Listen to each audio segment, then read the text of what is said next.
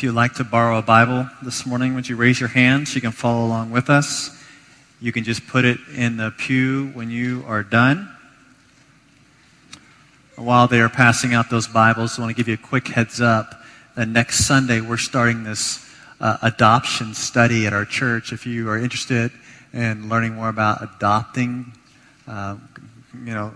theologically speaking, Father adopting us as His children, and also speaking about you adopting children. If you're interested in learning more about adopting children, next week after church, this adoption study will be led by the Bennetts, Amanda and Elliot, and they'll be at the Wagoner's place. It's all in the bulletin. You can check that out. But if you want to be a part of that, give us a heads up. Let us know you want to be a part of that and sign up on the city so we can buy some books for you. It's going to be a great study. I really appreciate the Bennetts pulling that one off. That's great. 4th of July weekend, we're not sitting up there. A significant amount of our church has traveled all over the place, and I'm so glad you're here. There's two things I want to say about 4th of July. Those who are serving in the military right now with us or in the past, we really appreciate you and your service. We want to encourage you this weekend. And also for those of you who are here this morning, all of you who are here that decided to show up this morning, we say at our church on holidays, when a significant amount of people leave, that there are no throwaway Sundays, which means we're not just trying to get through this and move on with our lives. There are no throwaway Sundays in our church. We believe they're all significant. So we are glad that you are here this morning, and what we're going to do is study the Word of God and ask God to change us. So this is a good day that you're here. So we're in the book of Matthew. We've been going through Matthew. So if you want to turn to Matthew, we're in Matthew chapter 12. If you can't find it, it's the first book of the New Testament. Maybe look at your table of contents. We're in Matthew 12. Kind of let you know where we're at. In chapter 11, Jesus was speaking to his generation and performing miracles, and his generation on a whole were indifferent to him. It's not that they had this aggressive opposition to him, but they just didn't want to follow him. They're indifferent, and Jesus talks about their condemnation. But now as we move into chapter 12, we're going to see that Jesus is not just facing indifference, he's going to face opposition from the religious leaders. So we're moving from indifference to opposition. I want you to see it. Let's all stand as I read. Matthew 12. Matthew 12, starting in verse 1. At that time, Jesus went through the grain fields on the Sabbath.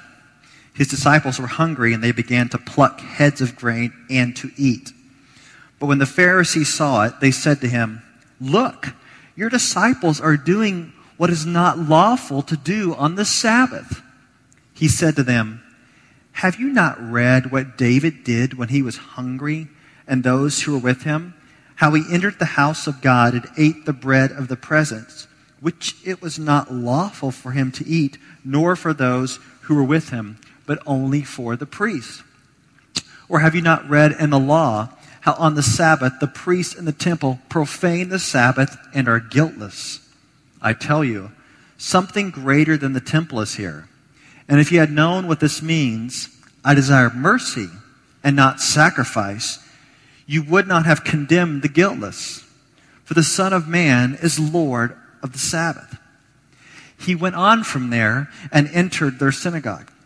And a man was there with a withered hand. And they asked him, "Is it lawful to heal on the Sabbath?" So they might accuse him. He said to them, "Which one of you who has a sheep, if it falls into a pit on the Sabbath, will not take hold of it and lift it out? Of how much more value is a man than a sheep? So it is lawful to do good on the Sabbath." Then he said to the man, "Stretch out your hand." And the man stretched it out, and it was restored, healthy like the other. But the Pharisees went out and conspired against him, how to destroy him. Jesus, aware of this, withdrew from there, and many followed him. And he healed them all, and ordered them not to make him known. This was to fulfill what was spoken by the prophet Isaiah. "Behold, my servant whom I have chosen, my beloved, with whom my soul is well pleased. I will put my spirit upon him, and he will proclaim justice to the Gentiles. He will not quarrel or cry aloud, nor will anyone hear his voice in the streets. A bruised reed he will not break, and a smoldering wick he will not quench, until he brings justice to victory, and in his name the Gentiles will hope. You can see it.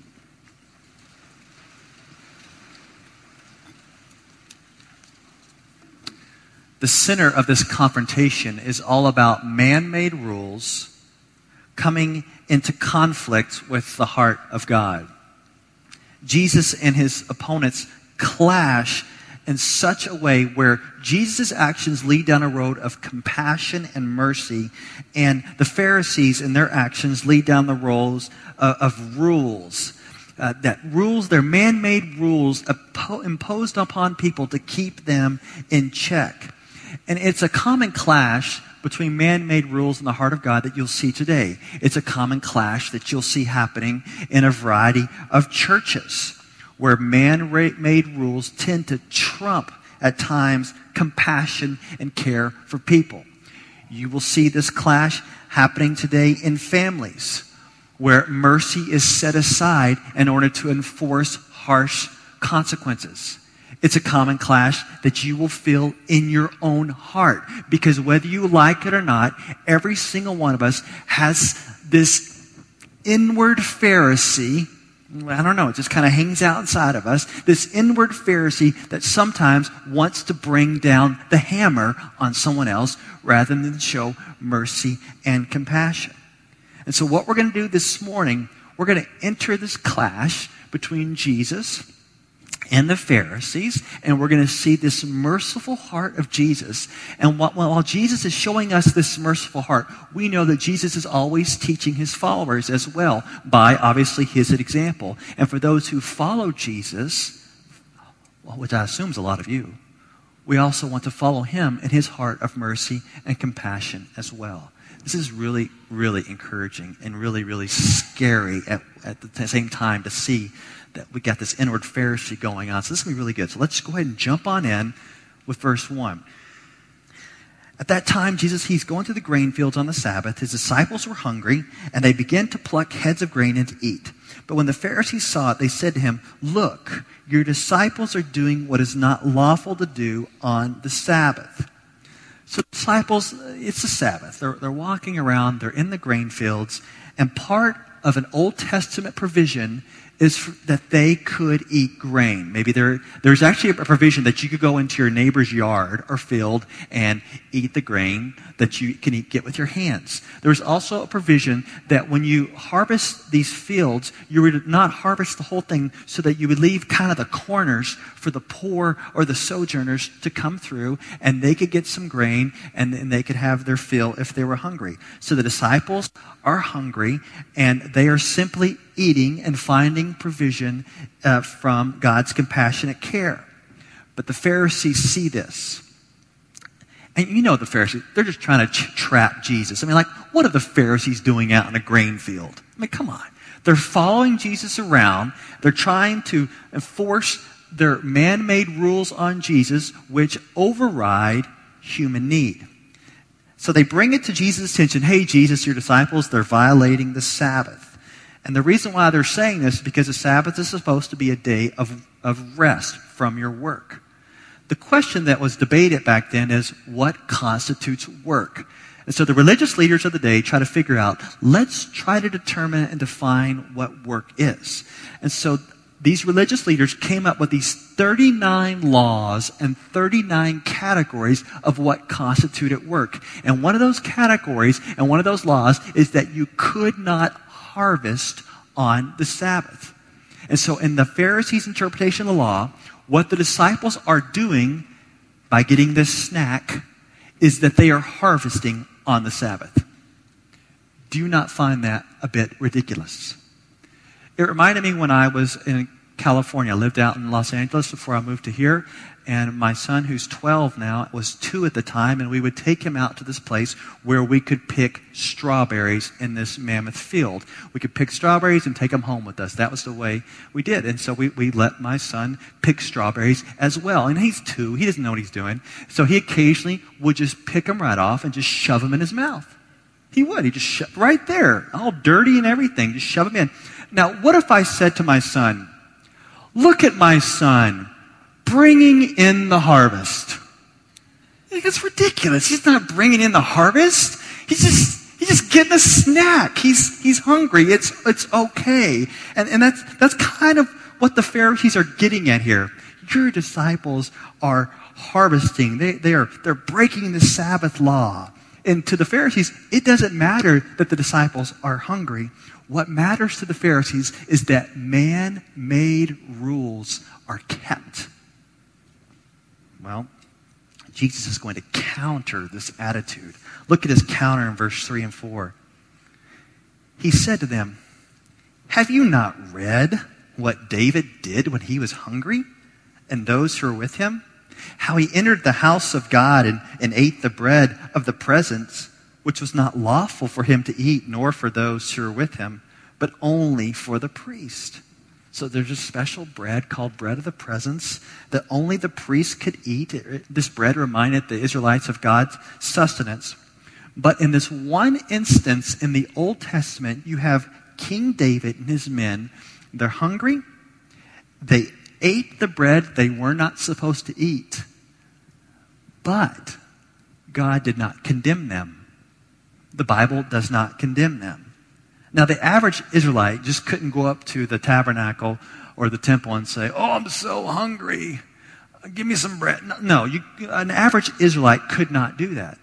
But David was held guiltless because he was God's anointed king on God's anointed mission. And in this instance, he could eat the bread and not be condemned. And you're wondering, well, why are you bringing this up, Jesus? Well, Jesus is bringing this up because he is one who showed up on the scene who is greater than David. Jesus is God's anointed king. Jesus is on God's mission. And if David and his men could eat when they were hungry, how much more can Jesus' followers eat these heads of grain when they are hungry and on God's mission? Jesus' argument is that he's greater than David, and he has the divine authority to say what can happen on the Sabbath and what constitutes work. Well, look at another analogy he gives in verse 5 or 6. Look at the other analogy. "Or have you not read in the law how on the Sabbath the priests in the temple profane the Sabbath and are guiltless? I tell you, something greater than the temple is here." I've always wondered about this as a pastor.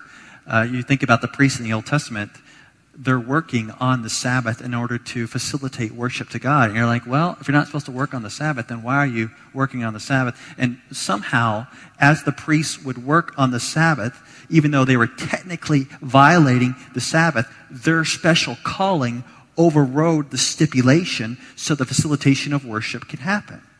Well, Jesus is saying that how much more now that I'm on the scene? Jesus is saying I'm not only greater than the priest, but I am greater than the temple. The temple represented God's presence, and now Jesus, God in the flesh, the great God-man, Emmanuel, God with us, is here. So how much more can Jesus, as the one who has authority, being greater than the temple, say what can happen and what can't happen on the Sabbath? Jesus is continuing to argue, and he finishes up the challenge. Look at verse 7 and 8. He's building this argument. "And if you had known what this means, I desire mercy and not sacrifice, you would not have condemned the guiltless, for the Son of Man is Lord of the Sabbath." So he's saying, look, you Pharisees don't understand Hosea 6:6, that God desires mercy and not sacrifice. So here are the Pharisees. Rather than leaning in the direction of compassion and mercy, they're so consumed with their ritual. In this case, it's sacrifice. But they were wrong. Jesus says, you are wrong to bring these accusations against the disciples because what they were doing was not work. It was not work. God has created for them to go and have this grain, and they can have that on the Sabbath. It does not constitute work. In fact, the Sabbath was to be this special day that God created to bring mercy to human beings so they will find rest. And here are the Pharisees heaping up their man-made rules and creating a burden. But Jesus says, look, I am the sovereign Son of Man who is the Lord of the Sabbath. Not only do I fulfill the law, but I am also the divine interpreter of the law. And I can say what happens on the Sabbath and what does not happen on the Sabbath. And you Pharisees are showing no compassion. You Pharisees are showing no mercy. And I am here and I am telling you right now that what these men are doing is totally legal on the Sabbath. In fact, it's to be God's compassionate heart of mercy for the Sabbath and not your burdens. Now, I think about some of you. You have grown up, some of you, not all of you, some of you grew up in religious homes where religion was overriding compassion. Some of you grew up in fundamentalist homes where the rules were that as long as you went to church 3 times a week, Sunday morning, Sunday night, Wednesday night, as long as you went to revival twice a year, as long as you didn't go to certain movies, and as long as you dressed in a certain way, you should be okay. And now I know some of you grew up in Catholic homes. And in Catholic homes, the rules were as long as you went to Mass, as long as you went through confirmation, and were regular at confession, then you should be okay. But I'm just wondering, for those of you who kind of grew up in these environments, if you ever felt like no one was dealing with you as a person, no one was addressing the struggles that you had. They just said, look, if you just go through these religious hoops and you just go through the religious motions, then you should be fine. And if you're not fine, the problem lies with you because you're not doing enough. And it seems like in that context, there's no place for mercy. It's all about sacrifice. It's not like everybody just dealt with you and said, look, you have some issues. Let me take the gospel and work with you and encouraging you what Jesus can do in your life. It was about rules, rules, rules. And I don't want to be critical of those who may have taken you through this process in your growing up years. But the issue is that they may kind of have this inward Pharisee within them. That the problem lies with you because you're not following the rules. But as we saw last week, Jesus is saying, come to me for rest. Take my burden upon you. Learn from me. I will forgive you, and the yoke that I'm going to give you in following my ways is not going to be a burden. Jesus deals with us as individuals that are struggling. He shows mercy.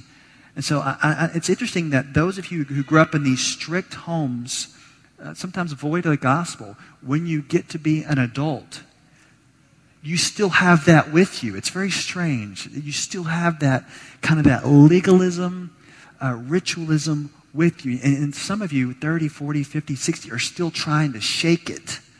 You're still trying to shake that Phariseeism that has been dumped on you, all about going through the motions. And you're trying to say, what does it really mean to come to Christ for rest? Well, let's show Jesus' compassion and mercy in action. Look at verses 9 and 10. Just imagine Jesus acting this way towards you. Look at verse 9 and 10. He went on from there and entered their synagogue. And a man was there with a withered hand, and they asked him, is it lawful to heal on the Sabbath? So that they might accuse him. Gosh, can you imagine that? They have these man-made rules that prohibit caring for ailments on the Sabbath unless they were life-threatening. So if you were sick and you weren't going to die, then you could wait till the next day to be treated. So right now they see this man. He has a deformity in his hand, and that man should be an object of the Pharisees' compassion. They say, wow, this is a great day for you because you have this withered hand. Jesus is over here. We're going to take you to Jesus, and he's going to show you so much mercy and compassion because that's what he's all about. And he's going to heal your hand. It's going to be a great day for you, man. I'm so glad that you are here. But rather than compassion, what do? they talk about rules. Oh, think about it. This is a great opportunity to show compassion, and they talk about rules. Is it lawful to heal on the Sabbath? It's like, are you kidding me? But we do the same thing. We take a command of God that is meant for our compassion and mercy, and we pile up rules upon it. Let me show you how this works. About 2 years ago, my wife and I entered into this world of adoption. Okay, you know that. I've walked with you through that.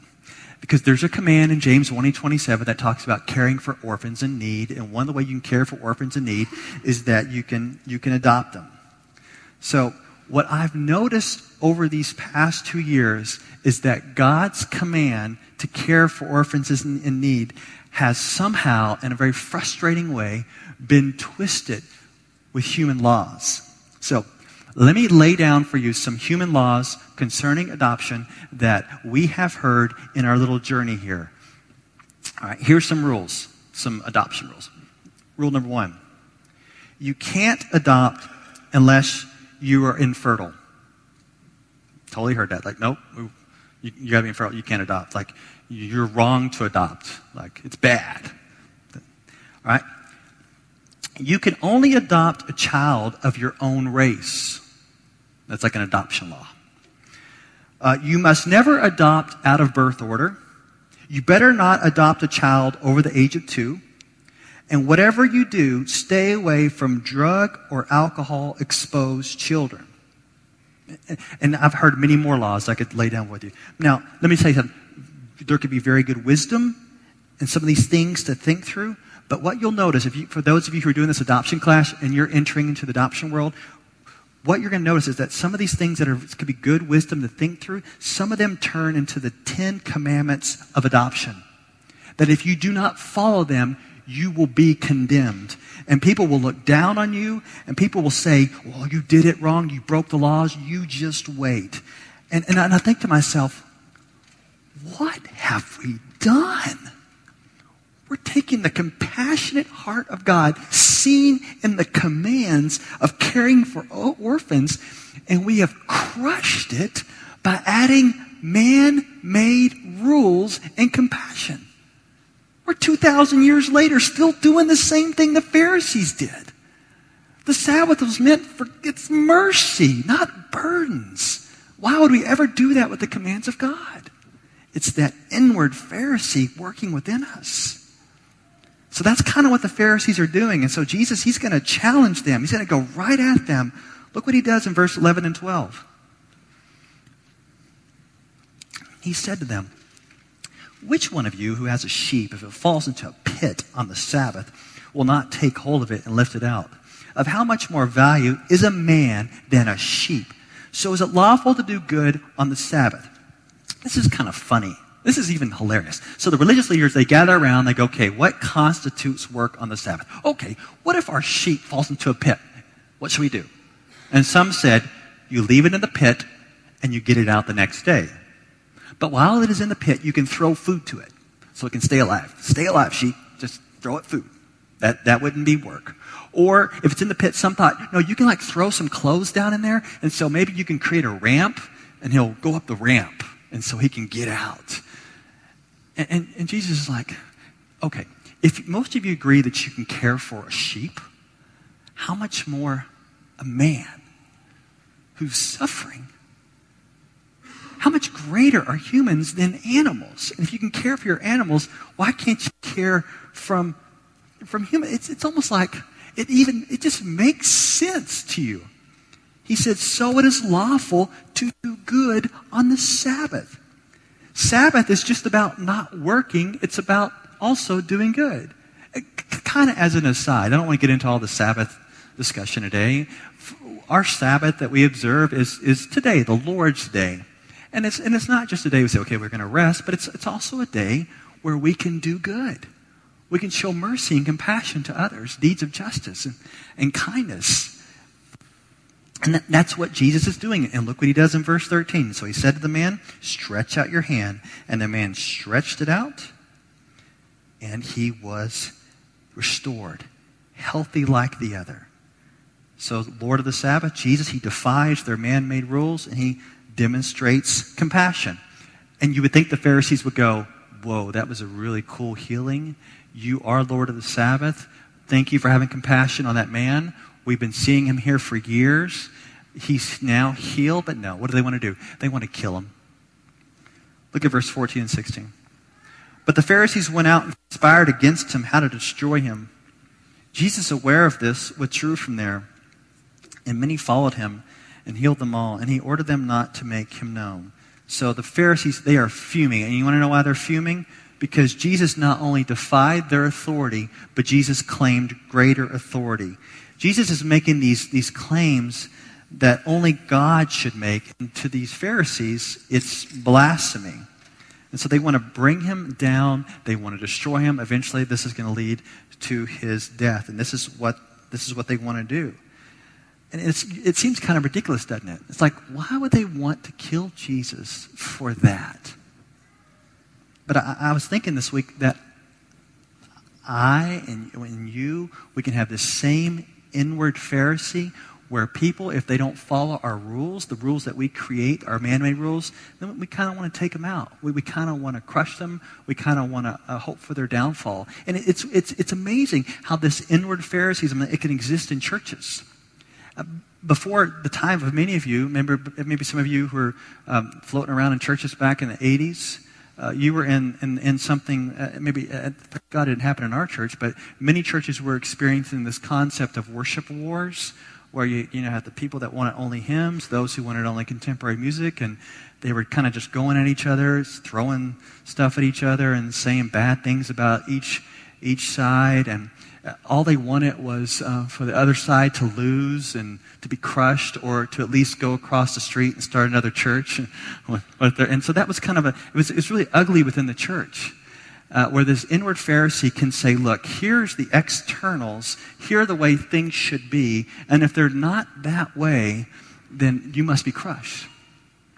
For example, last night, I took my family to Willow Creek, and we saw a concert of David Crowder. We've sung David Crowder and his band for years, many years, and we sing a lot of their songs on Sunday morning, like "Oh Praise Him" or "Oh How He Loves Us," and many of you love his music. So I took my kids there last night, and they saw him, and they're like, "Oh my goodness, is that David Crowder?" They're like, "Whoa!" It kind of catches them off guard. And for many of you who've been singing his songs for a year, you may think, wow, he probably looks like Stephen Curtis Chapman or something. He probably just this clean-cut, nice-looking guy. But if you ever seen David Crowder, let me play a for you.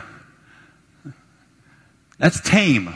Last night he had even more bushy hair, and you're like, whoa, would you let that guy lead worship at your church? It's like, wow, that's externals, right? It's like we got these rules. Like, no, we can't have someone who looks like that lead worship. I mean, that guy can write music. That guy can lead us in worship. And that's just an example of how we always like to have these rules of the way things should be, these man-made rules. And if they don't fall into place, we want the other side or the other people to lose. And we still do that within our church.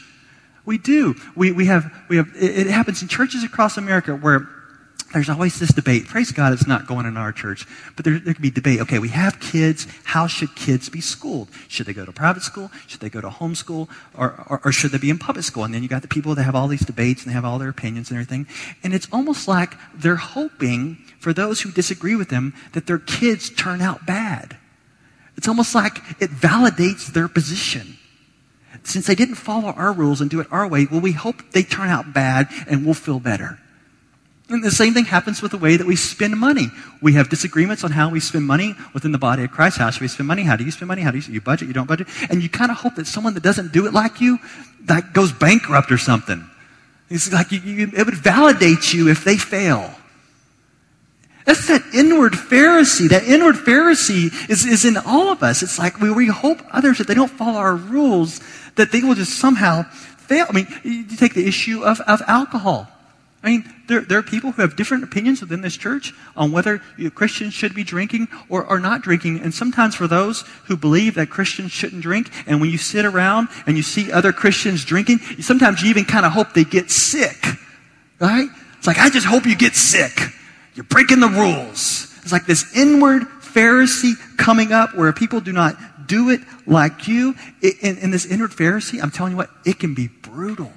We can be so brutal to others. And Jesus is feeling this heat, and he pulls away. He withdraws. And as he withdraws, the crowd is still around him. He knows it's not his time for death yet, so he withdraws. He's still healing people. And when he heals them, he says, don't you go tell anybody. You be quiet because you don't know the whole story yet. You may think I'm just here to overthrow Rome or I'm just some spectacular healer. So he heals them. He tells them to be quiet because they don't know who he is yet. And so they don't have this full picture. So get this. He withdraws from confrontation and he hushes people. Shh, don't talk about me. He withdraws from confrontation and he hushes people not to talk about him. And then what's interesting, Matthew takes this and says, what Jesus is doing is fulfilling prophecy by withdrawing and hushing people. Because that is what the book of Isaiah says the Messiah is going to do. In fact, it's from Isaiah chapter 42, 1 through 4, that when the God's servant shows up on the scene, he's going to minister to Israel and he's going to minister to nations. And one of the things that he's going to do have this withdrawal concept and this hushing people. Let's start looking at this character of the servant as we finish up here in verse 18. Behold, my servant whom I have chosen, my beloved with whom my soul is well pleased. I will put my spirit upon him, and he will proclaim justice to the Gentiles. These are familiar concepts to you. The Father chose Jesus for this mission. The Father's pleased with Jesus. We know that he's pleased. We see that as baptism and the transfiguration. So the Son is also Spirit-empowered. We know that from the baptism. And he's on a mission to proclaim justice and hope to the Gentiles. So he's got this gospel message. We know that salvation is here for the nations if they will repent. And if they do not repent, they will face judgment. So we're familiar with these ideas. But are you as familiar with the rest of the description of the Messiah? Look at verse 19. He will not quarrel or cry aloud, nor will anyone hear his voice in the streets. He's not here to throw down with anybody. He's not here to throw down with the Pharisees. He's not here to take the argument out to the streets to prove that he is right. And he's not here to gather this really big crowd in the streets so that he can be publicly proclaimed. No, he's withdrawing from the Pharisees and he's hushing the crowd. He has a different kind of mission. And his mission is one of compassion. It's one of gentleness. And it's a mission that is eventually going to lead to the cross. Look at verses 20 and 21. A bruised reed he will not break, and a smoldering wick he will not quench, till he brings justice to victory. And in his name, the Gentiles will hope. For those of you who don't like to cross over metaphors very well, it's talking about people, a bruised reed and a smoldering wick. It's describing people who are suffering and about the lowest of the low. A bruised reed, the reeds are often used to carry things, but a bruised one is pretty much fragile, and it's just about to be snapped and break. And you think about a light or a smoldering wick is smoking, and it's just about to go out. So you have this reed and this wick that seem beyond use. And what does Jesus do? He enters the picture and he ministers to those who are damaged goods. And there's some of you here that you know about Jesus. Do you know that he is gentle and he brings victory through his life, death, and resurrection? But I know that there are some of you here that are suffering so much that you are about to snap. That's just a reality for you. It's something you deal with right now. You are about to snap. I don't know what you're dealing with, but you're just like, I'm about to snap. And the last thing you need is a Pharisee to come into your life and to say, you know what your problem is? Your problem is that you do not read the Bible enough. Snap. You know what your problem is? Is that you just don't pray enough. Snap. And what approach do we have of Jesus? He says, come to me, come on. Come on, come to me. Come to me. I know what you're going through. Come to me. I'll forgive you your sins through my life, death, and I'll give you a different yoke. I'll show you how to live. Come to me. Come to me. I'll be gentle. I'm not going to be putting all these pointless man-made rules. Come to me. And this is glorious. Like, this is how he deals with us. This is how he deals with me. Over the past few weeks, I don't know. I've probably over the past 2.5 weeks, I've kind of been off. You ever get off in life? Like, I'm just off. And I think part of the reason is I'm just worn down. And when you get worn down, you know what happens. You get kind of physically tired. You get emotionally tired. And so I've just been off. And I'm so glad that Jesus doesn't come up to me and pile it on and say, I'm going to snap you. I'm going to snuff you out. What does he do? He says, come to me. Come to me, and you will find rest for your soul. Come to me, you'll find forgiveness for your sin. Come to me, take my yoke. I'm going to show you how to live. Come to me, and in me, he's saying, in himself is life. And you know what he wants us to do? He wants us to show the same grace and gentleness and compassion and mercy to others who are just about to be snapped or just about to be snuffed out. This past Wednesday or Thursday, I forgot what day it was, I was reading about this article about the worst drought in the Horn of Africa in decades. I don't know if you've seen this. It's not like it's making our newspaper.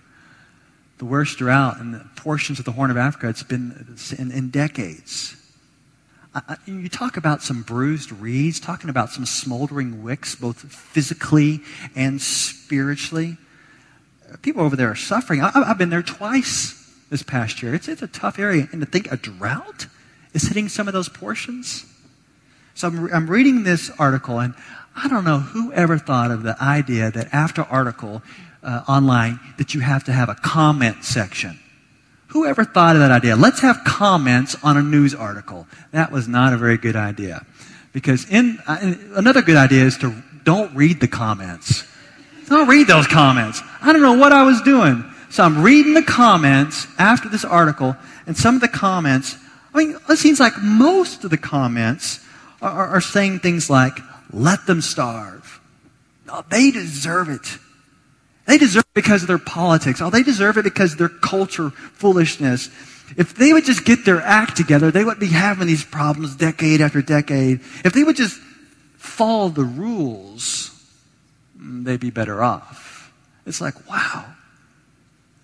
It was the response of a Pharisee. It was amazing.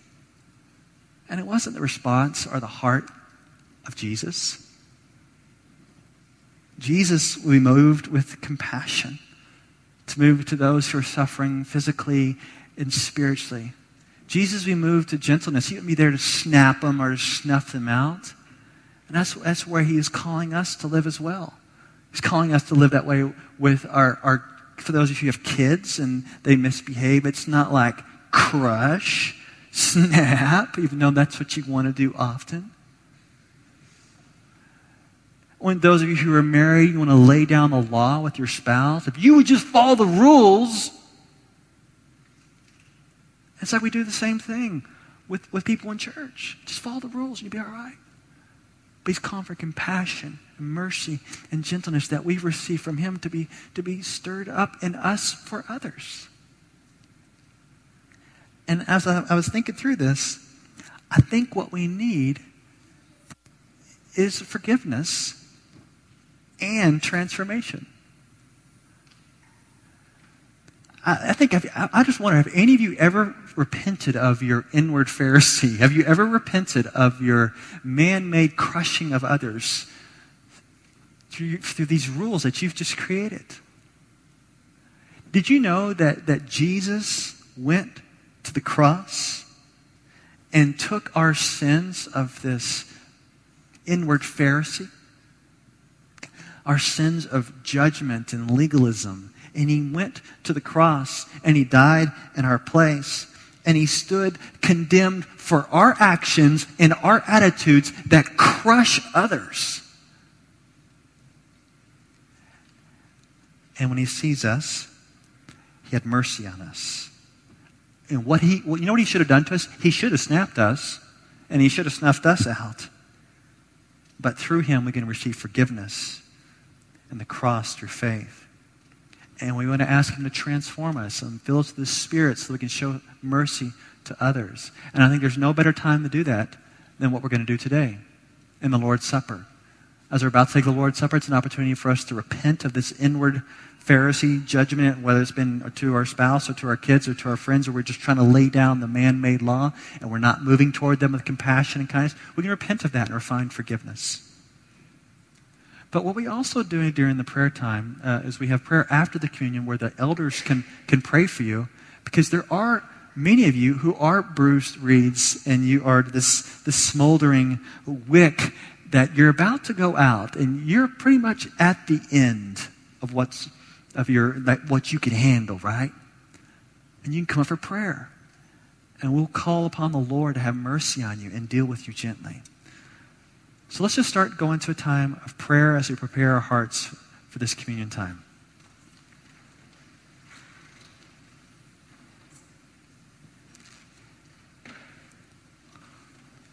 Lord, we praise you that you are the merciful servant who has compassion upon us, who calls us to take up your yoke upon us and learn from you, for you're gentle and lowly in heart. You're the one who gives us rest for our souls and forgiveness of our sins. For your yoke is easy and your burden is light. Lord, you know of the bruised reeds in here, and I know that you will not break them, and the smoldering wick, you will not quench them. And you will bring justice to victory. You will show victory in the cross and the resurrection. And I just ask that you administer to us right now, that you are dealing with us gently, even though our friends and family members may point the finger or raise the eyebrow and condemn us, that we find forgiveness and grace in you when we repent. And I ask that you do amazing work in our hearts right now during this time. In Jesus' name, amen.